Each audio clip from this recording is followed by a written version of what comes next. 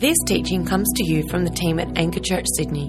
We hope you're blessed by it. For more teachings, resources or info, check out our website www.anchorchurch.com.au. I am really excited because we're kicking off our Sermon on the Mount series this morning. It is called The Manifesto, and we are going to spend the next 11 weeks here, and I'm really, really pumped and excited. But as far as famous speeches go, there have been some fairly significant and famous speeches in the history, the recorded history of humanity at least, that have had an impact, and a significant impact, and changed our world. In fact, I've got a book that I bought many years ago called Speeches That Changed the World.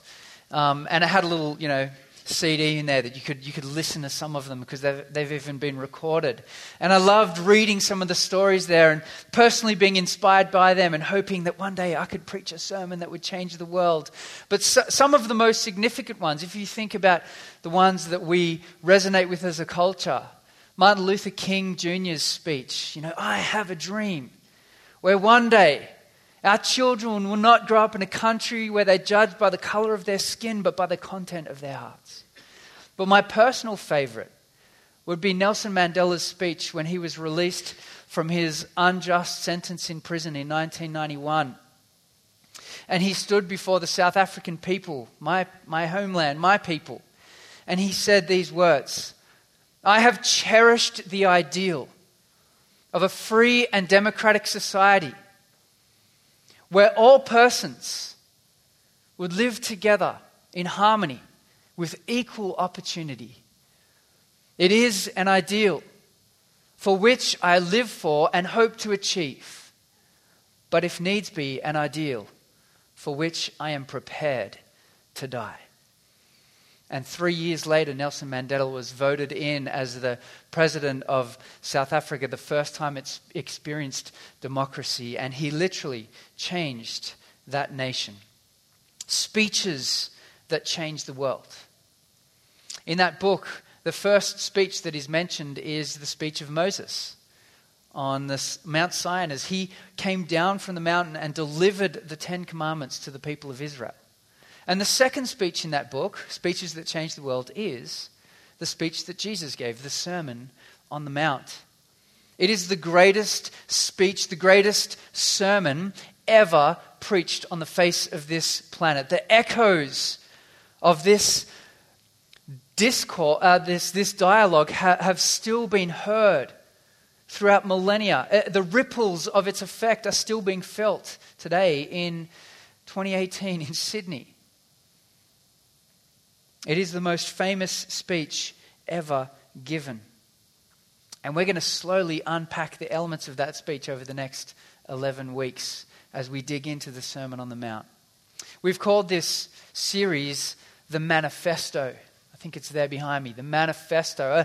A manifesto is a declaration of aims or of policies or of ideals that a person might give. And there are plenty of famous manifestos in history. You think of Karl Marx's A Communist Manifesto, or perhaps even more twisted, Adolf Hitler's Mein Kampf, which is a manifesto of sorts as well.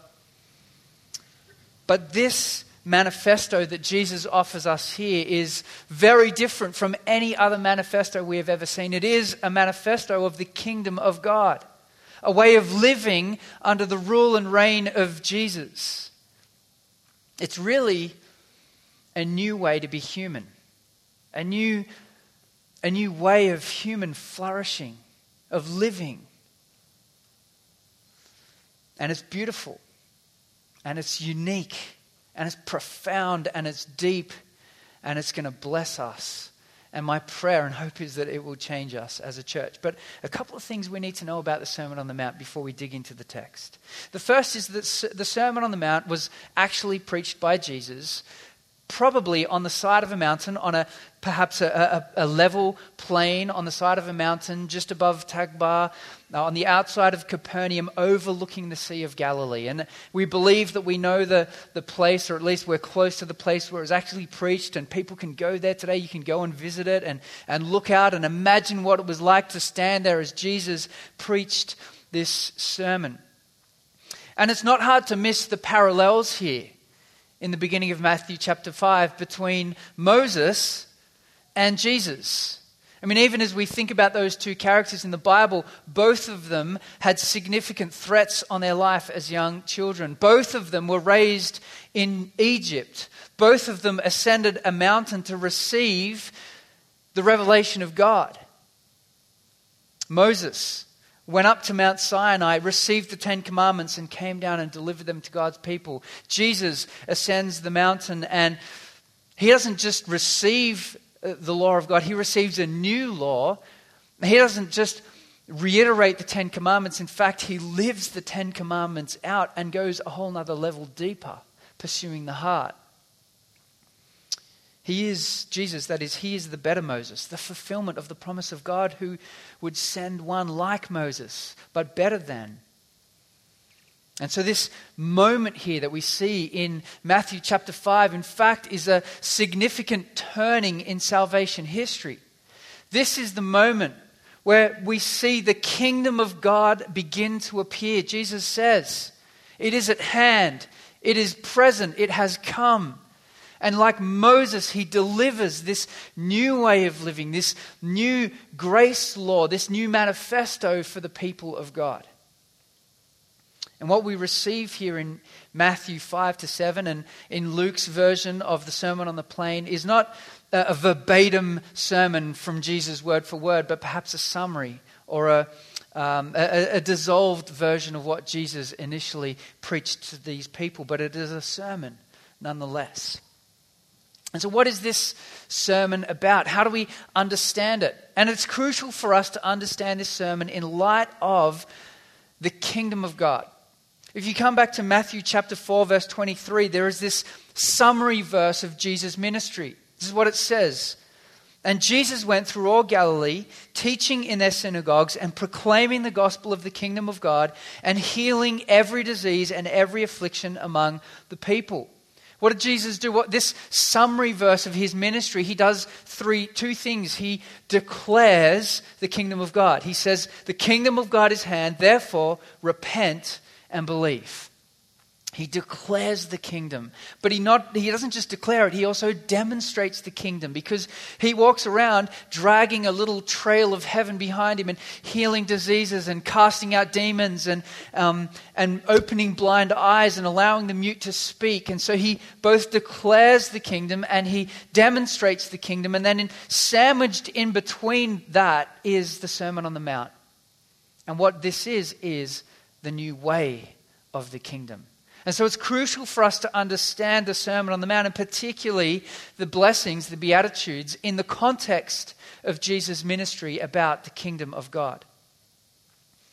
It's a new kingdom manifesto. And what Jesus will give us is a picture of the repentance and righteousness that he is looking for amongst his people. So that's the first thing. We need to understand it in the context of Jesus' ministry, in the context of the kingdom of God. The second is we need to understand this as an inward-out teaching. It's an inward-out kind of sermon. Many have focused on the outward aspects of Jesus' sermon, on the ethics that he gives us in this sermon. Things like divorce, things like giving, things like how to treat your neighbor, things like keeping your word, your integrity. People have often focused on the external ethics, but what Jesus is actually interested in is not so much the externals, but the heart. He is relentlessly pursuing the heart. And so he will take an external measure like murder and he will drive to the heart and say, it's not just about murder, it's about the anger that exists in your heart. It's not just about adultery, it's about the lust that exists in your heart. It's not just about spruiking your giving or praying really loudly, it's about doing that to your Father who sees what you do in secret. And so it's kind of this outward in sermon, because yes, there's this focus on the way we live our lives, but what Jesus is really interested in is the heart. It's an outward in sermon. The second is it's an upside down sermon. It seems completely contrary to the way of this world. See, this kingdom manifesto really is about God creating a distinct, holy, countercultural people. So much of what Jesus will say in the Sermon on the Mount is completely back to front and upside down from how our culture, how our world thinks. Love your enemies. Turn the other cheek. Store up treasures in heaven and be generous now. Those things are ludicrous to our world. This is an upside down sermon. And Jesus desires a people who would be holy. Now, that was the original intent of the law. When God gave the law to his people Israel, it wasn't that he would just give them a bunch of instructions for the sake of it. It's that he wanted his people to be distinct and different and holy from all the other nations around them. And as Jesus comes and delivers this new law of grace, it's the same purpose. He wants his people to be distinct and holy and countercultural. Bonhoeffer calls the Sermon on the Mount, Dietrich Bonhoeffer, who is the German priest. He's got a little book called The Cost of Discipleship on the Sermon on the Mount. If you want to read it, it's brilliant. He calls the Sermon on the Mount of the extraordinariness of the people of God. These things are extraordinary. So extraordinary that they're outside of the category of thinking, of normal, of real, of reasonable for our world. They are upside down types of teachings. And the expectation is that we would be different. And different in two ways. The expectation is, as Jesus unpacks this teaching, the first is that we would be different from the religious people that Jesus outlines. So he talks about fasting and praying and giving so that people would see you and praise you. He nails self-righteous hypocrisy. He says the people of God aren't like that. We're not self-righteous. We're not doing this for the audience of the people who are watching us for their glory. This is about God. So he calls us to be different from the religious. But he also calls us to be different from the culture. He will give us instructions about what lust and divorce and adultery and generosity look like. And they are vastly different from the world that we live in. So this is upside down on two different levels. And that means we often find ourselves in a space that is weird. And we don't know and people don't know what to do about us because of the way we live. And that's exactly what Jesus wants. This is an upside down manifesto. And thirdly, this is a rebelliously authoritative teaching. It's rebelliously authoritative. The method of teaching in the first century for a rabbi would be to take a seat, to sit down, and to begin to teach. And as they sat, they would say things like, so-and-so says this teacher says this, quote this person, quote that person. Now Jesus sat as he taught the Sermon on the Mount, but he did something very different from what the people expected. He said, and you'll pick this up as you read it, he says, I tell you the truth. Or truly, truly, I say to you. See, Jesus didn't quote anyone. Jesus didn't stand on what the rabbis in the past had taught. He taught as one who had authority. He taught as the very mouthpiece of God, bringing the word of God to the people of God, much like Moses. In fact, so profound was this preaching that Jesus gave. When we get to the end of the Sermon on the Mount, Matthew makes this little editorial comment about the crowd's response. In Matthew chapter 7, verse 28, it says this. And when Jesus finished saying these things, the crowds were astonished at his teaching, for he was teaching them as one who had authority and not as their scribes. This is a rebelliously authoritative teaching. You cannot miss that Jesus is claiming to be the prophet, the final prophet, the one who would come in the line of Moses and who would declare God's revelation to his people for a new covenant. And so what kind of sermon is this? It's an inward, outward in, upside down, rebelliously authoritative sermon. But it's also the most well-known sermon ever. The Sermon on the Mount and portions of the Sermon on the Mount are the most significant religious discourse in human history, bar none. People on either side of the fence of faith have been fascinated, have studied this religious discourse. People like the communist Karl Marx said that he was shaped in his thinking about life from the Sermon on the Mount. In fact, Gandhi said that he loved the Sermon on the Mount. He loved it, and in fact, he said that it had a profound significance on the way he lived his life. It is the most famous sermon, the most well-known sermon ever preached. Parts of the Sermon on the Mount are still in our common vernacular today. Words like turn the other cheek, contrast like the plank speck, things like the golden rule. They're all common things. We see them in TV, we see them in the media, we hear that spoken. More than 2,000 years after Jesus delivered this sermon, in Sydney in 2018, people are taking these words and using them. You know, I had a guy he's not a believer. He came up to me a couple of months ago and he just quoted me Matthew 7 verse 1. Judge not lest ye be judged. It was like a really random. Why is it always in the King James? Why do they quote it's, maybe Catholic school, whatever it was for him. People know. They're not even believers, but they know the Sermon on the Mount. They've heard the words of Jesus for 2,000 plus years. This famous sermon has been echoing through cultures across the world. It's the most famous sermon ever preached. It's also the most relevant sermon ever preached. It's every preacher's dream that their sermon would be hard-hitting and relevant. It would be a here and now sermon and not just a there and then sermon. But Jesus' sermon is profoundly relevant. It's not just because Jesus is preaching it, right? The sermon is relevant because of what he says. It's so real. It's so ordinary. It's so everyday. He will address things like marriage and anger and revenge and neighbors and money and honesty, integrity. All of those things are relevant to almost every person who lives on the face of the planet, irrespective of their faith and worldview.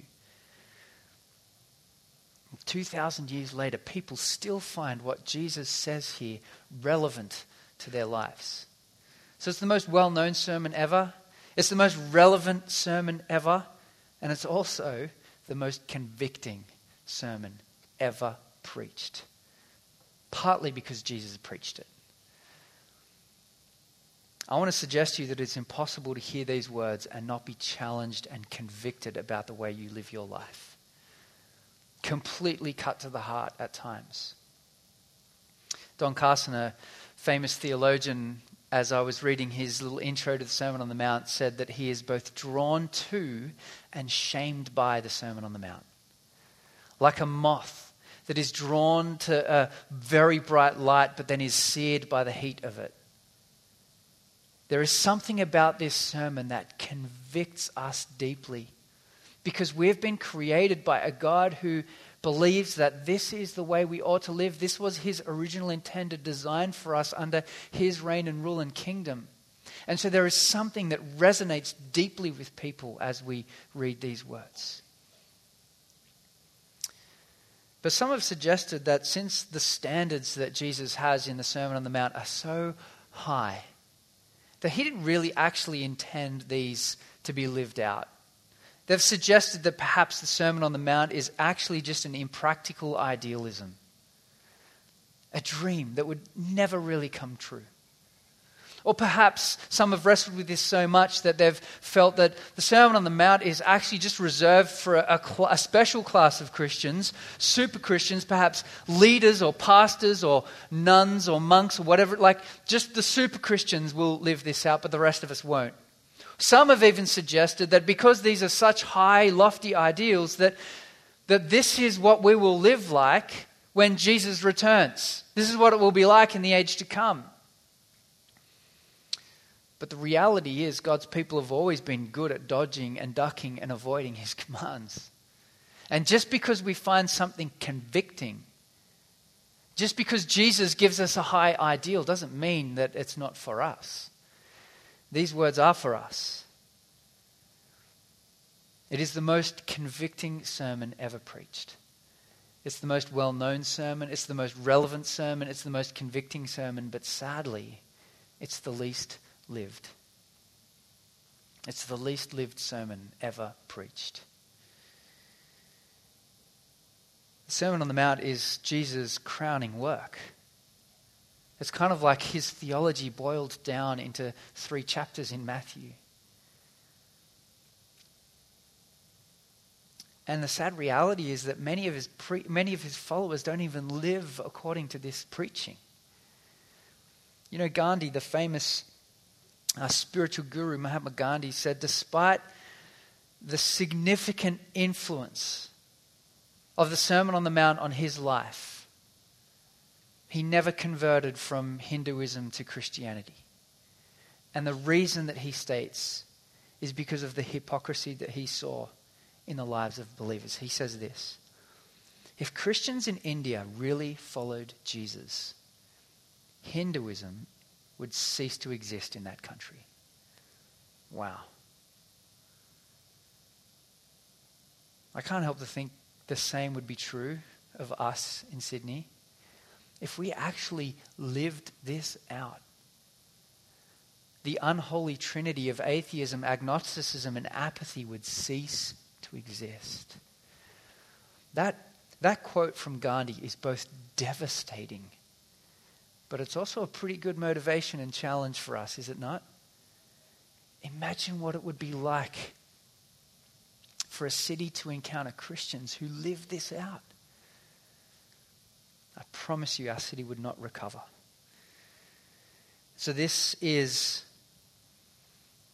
a bit of a crazy task, to preach a sermon on a sermon. It's a bit like Inception, right? A dream within a dream. This is a sermon about a sermon. And I guess, if you're preaching through the book of Hebrews, you'd be doing the same thing, because that also is a long sermon. But this is a sermon about a sermon. And it's never going to be as good as Jesus originally preached it.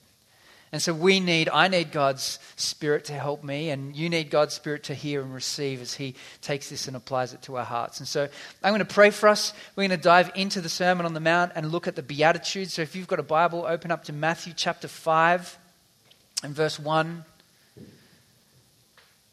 Matthew chapter 5, verse 1.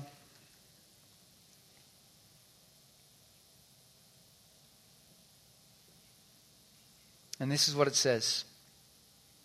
Seeing the crowds, Jesus went up onto the mountain, and when he had sat down, his disciples came to him.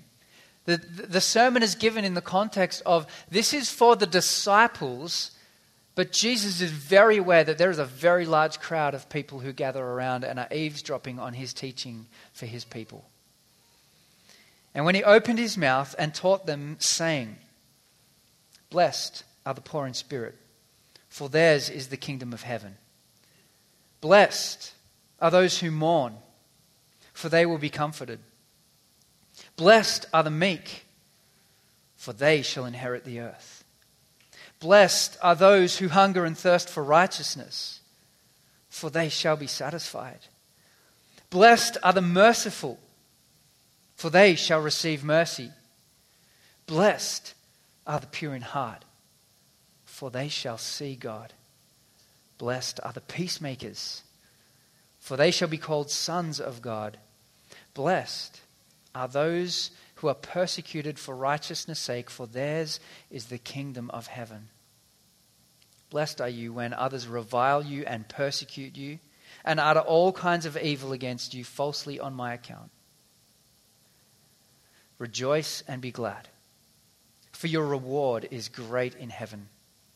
For so they persecuted the prophets who were before you." God, we pray that as we embark on a journey to unpack the greatest sermon that has ever been preached, the most profound words to roll off the lips of a human, God, we ask that you would give us a willingness to submit and surrender our lives in every area. And God, we know that there are particular parts of this sermon that are going to challenge us in different ways. And I pray, God, with a sense of expectancy, that you would work in such a profound way over the next 11 weeks, that as this manifesto is delivered from our King Jesus, that we would learn to live by the power of your Holy Spirit and in grace-fueled effort to be the countercultural people that you call us to be. God, we need you. Speak to us now, we pray. And God's people said, amen. You know, every good sermon starts with a story, doesn't it? Something that kind of hooks you in. If you're, a really great orator today, maybe it's a really funny story. You get people laughing. Perhaps you tell them a bit of a story about yourself so that they can identify with you. Or maybe you start with something that's going to grip their attention. You ask a really fascinating question that your sermon will seek to answer. Well, Jesus' sermon doesn't begin with any of those things. He begins with a blessing. He actually begins with 8 blessings. They're called the Beatitudes, the blessings. Not 8 different types of people, but 8 characteristics that are true of every disciple and follower of Jesus. These are not a list of moral commands, even though Jesus expects us to live them out. These are not a set of instructions of how to enter into the kingdom of God. These are not an exhaustive list. There are many other blessings that Jesus will give. You can read them in the accounts of his life in the Gospels. These are not universal blessings. These are blessings for people who fall under the reign of Jesus and have entered into his kingdom by faith. Rather, these are Jesus' answer to the question of human happiness. What does it mean to be happy? What does it mean to be blessed? What does it mean to flourish? These are, as one author, Scott McKnight, says, a radical revisioning for the people of God. A radical revisioning for the people of God. Now that term there, beatitude, is a Latin transliteration of the word blessed or blessing. Not blessed, just so you know. It's not the King James. This is 2018. Blessed. Blessed. That didn't go down so well, did it? Sorry if you're offended. You can say blessed if you want. I'll just judge you. It's a difficult word to translate. And you'll notice if you look through the different translations, people offer all sorts of suggestions. Happy are, fortunate are, blessed are. It's a term of congratulations that you would give to someone who is thriving in life, whose circumstances you would find enviable. And so blessed is close, happy are close. Some have suggested flourishing is a good word. But I reckon you could say killing it. Or perhaps, you're a baller, you've made it. But whatever it is, blessed is good enough. Blessed are. And I want you to notice the upside down nature of these blessings. As you read through this list, you think, this feels a bit back to front at times. You would naturally think that the opposite would be true. Blessed are the religious. Blessed are those who are always happy. Blessed are the assertive. Blessed are those who have the good life. Blessed are those who are free from suffering. These blessings seem so counterintuitive to us that even as God's people, they can grate our ears.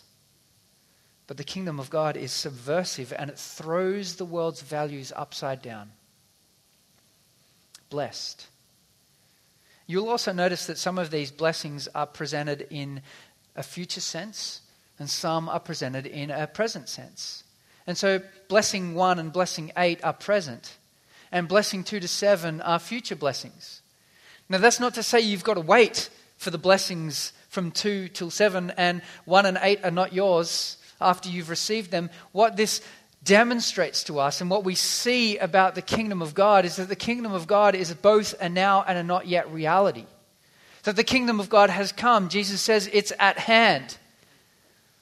But yet we know that the kingdom of God is not quite consummated and fulfilled. There is a reality that lies ahead. And the same is true for all of these blessings. That they are now blessings, we get to have a foretaste of them.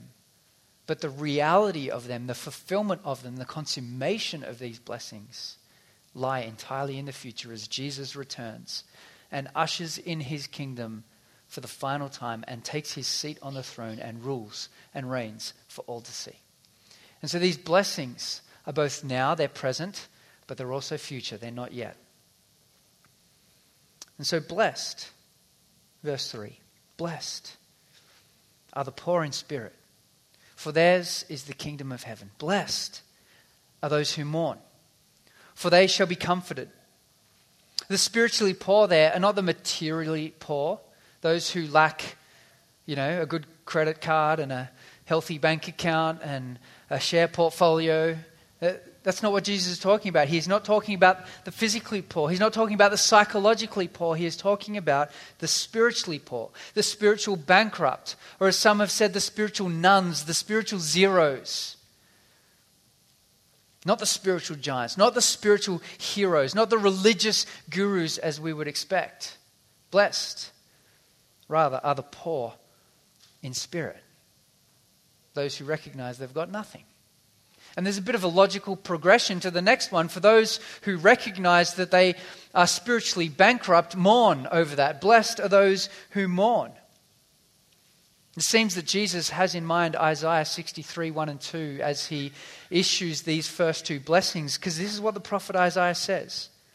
The Spirit of God, the Spirit of the Lord God is upon me, because the Lord has anointed me to bring good news to the poor. He has sent me to bind up the brokenhearted, to proclaim liberty to the captives, and down at the end of verse 2, to comfort all who mourn.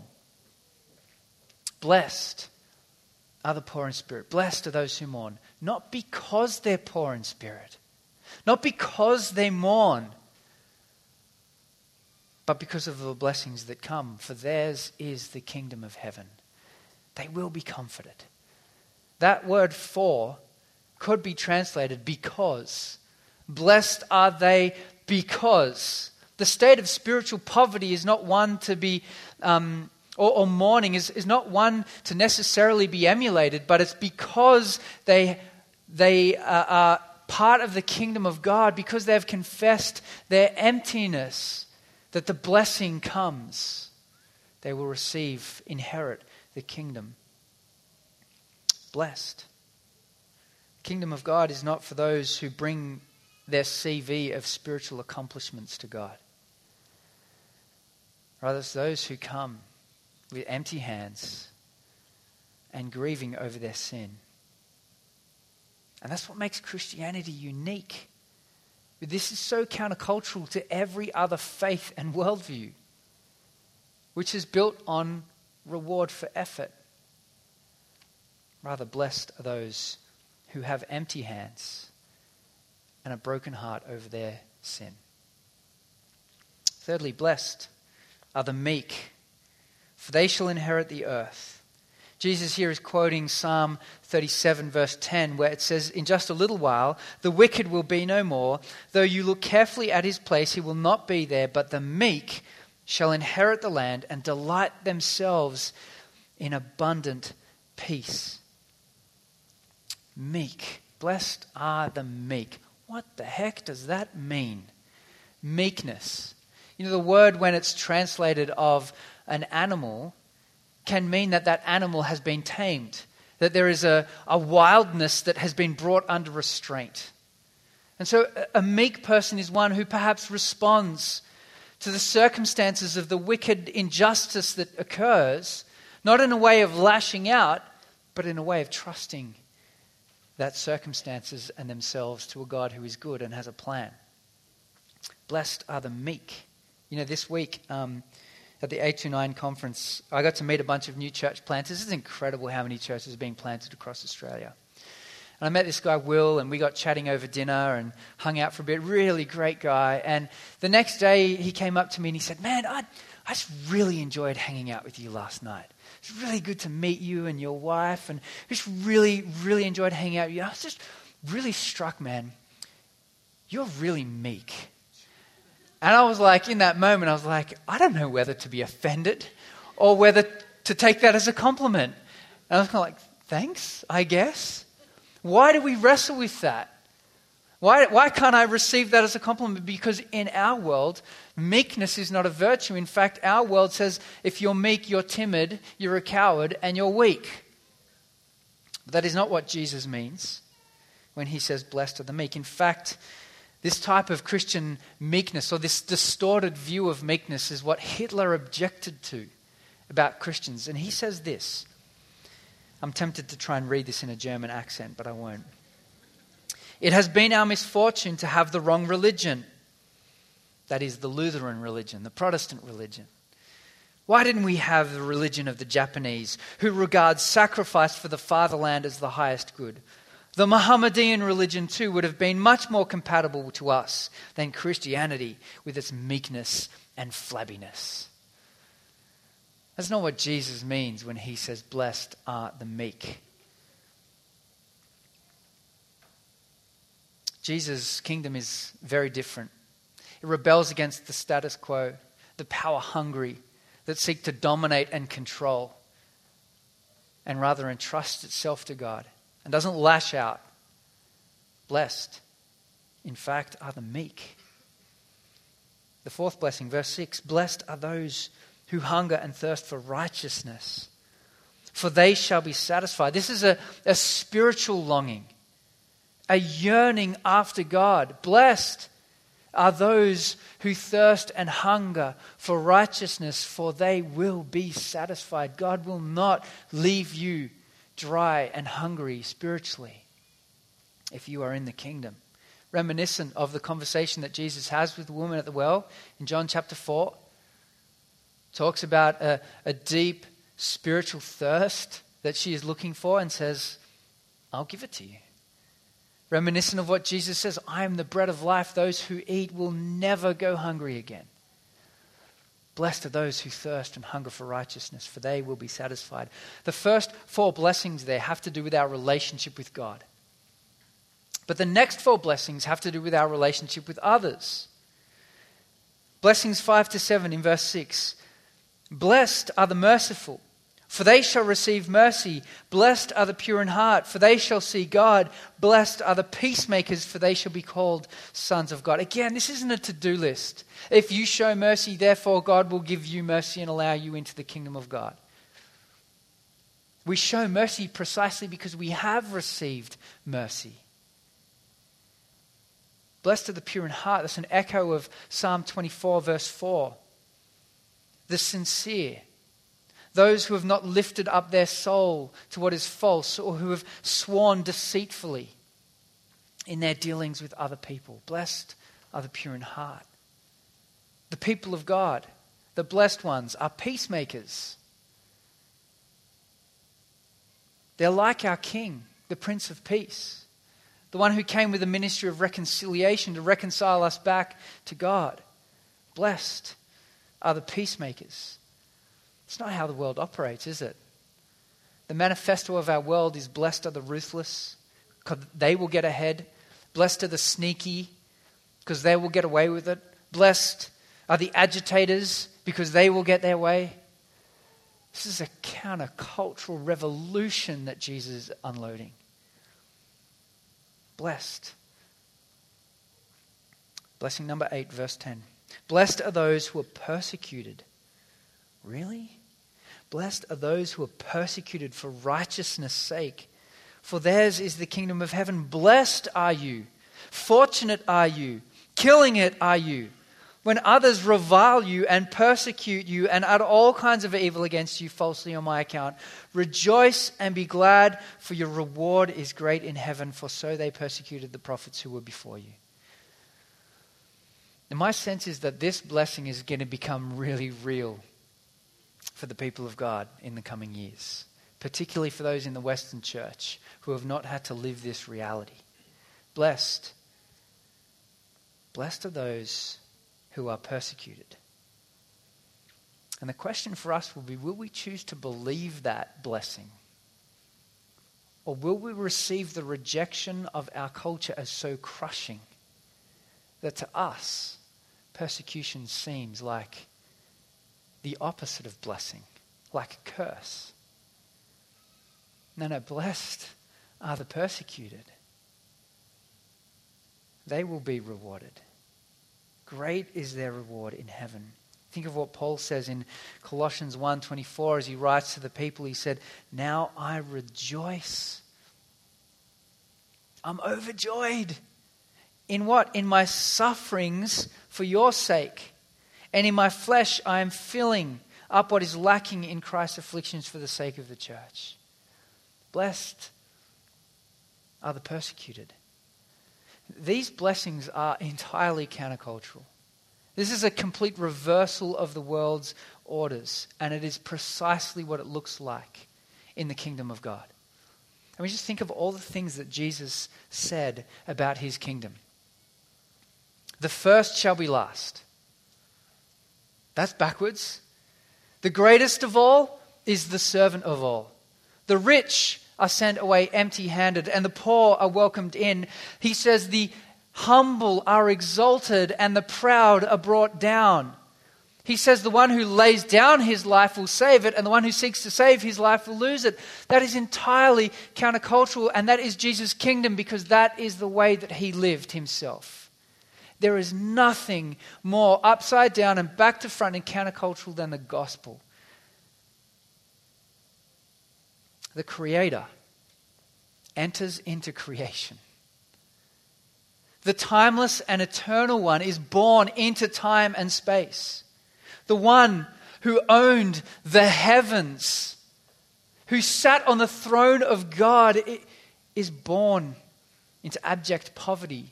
The one who is worshipped for all eternity by the hosts of heaven walks the face of the earth and is ignored and overlooked. They did not recognize him. The eternal Alpha and Omega dies a criminal's death on a cross. There is nothing more back to front than the life, death, and resurrection of Jesus. And we're a part of that kingdom if we have faith, if we trust in our King. We're a part of it by repentance, by pursuing the righteousness that he requires. And because we're a part of it, it means that we're blessed. You're blessed. You're killing it. You're fortunate. You are flourishing. And so if you find yourself in these circumstances, remember, you are blessed. This is an entirely different way of viewing life. And we are called to be distinct people. And that's exactly what Jesus will move to with his next two metaphors in Matthew 5:13-15. The metaphor of salt, the metaphor of light, is what it looks like to be the countercultural people of God in a world that watches. And so if you're here this morning and you're thinking, I don't really feel like I'm killing it. I don't really feel like I'm blessed. Perhaps the reality is you're living by the wrong manifesto. Perhaps the manifesto you're seeking to live by is the one that the world has offered you. And I promise you, that manifesto does not offer blessing. It offers curse. But this manifesto truly offers us the only way to be human, to be who God has originally intended us to be his people, to live under the rule and reign of Jesus as his distinct and holy people. Jesus has called us into a better way. And you, Christian, are blessed. Blessed, fortunate, flourishing, because we live in his kingdom. We're going to respond to that King. And we're going to respond in a profoundly countercultural way by doing something that our culture thinks is weird and different.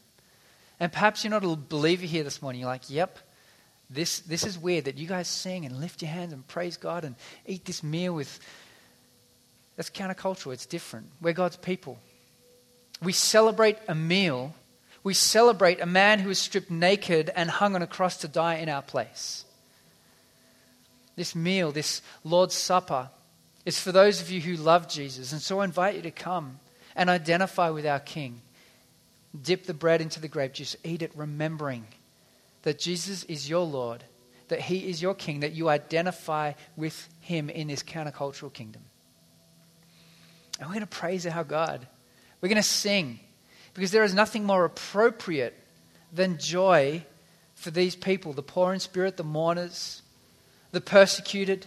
We sing because we recognize the heavenly reality behind those states, that we indeed are blessed. But finally, our prayer team is up the back, and if you have any need this morning that you would like prayer for, you can head to them. They would pray for you. They've got an orange lanyard around their neck. Maybe you even want to take a step into this kingdom today and receive the blessing of Jesus. Then head to them. They will explain to you what you need to do, pray for you, that you might repent and live in this new way that Jesus calls us to live. But for now, we're going to pray together and respond and worship this great King. So I invite you to pray with me. Father God, we thank you. We thank you for the good news of a Savior who left the throne of heaven to die in our place for our sin. And Father, we want to be the types of people who live in this kingdom reality. Not as a way of earning, but because you have called us into an entirely different countercultural reality. Help us see ourselves as we truly are, blessed, fortunate, happy. We ask this in Jesus' name. Amen.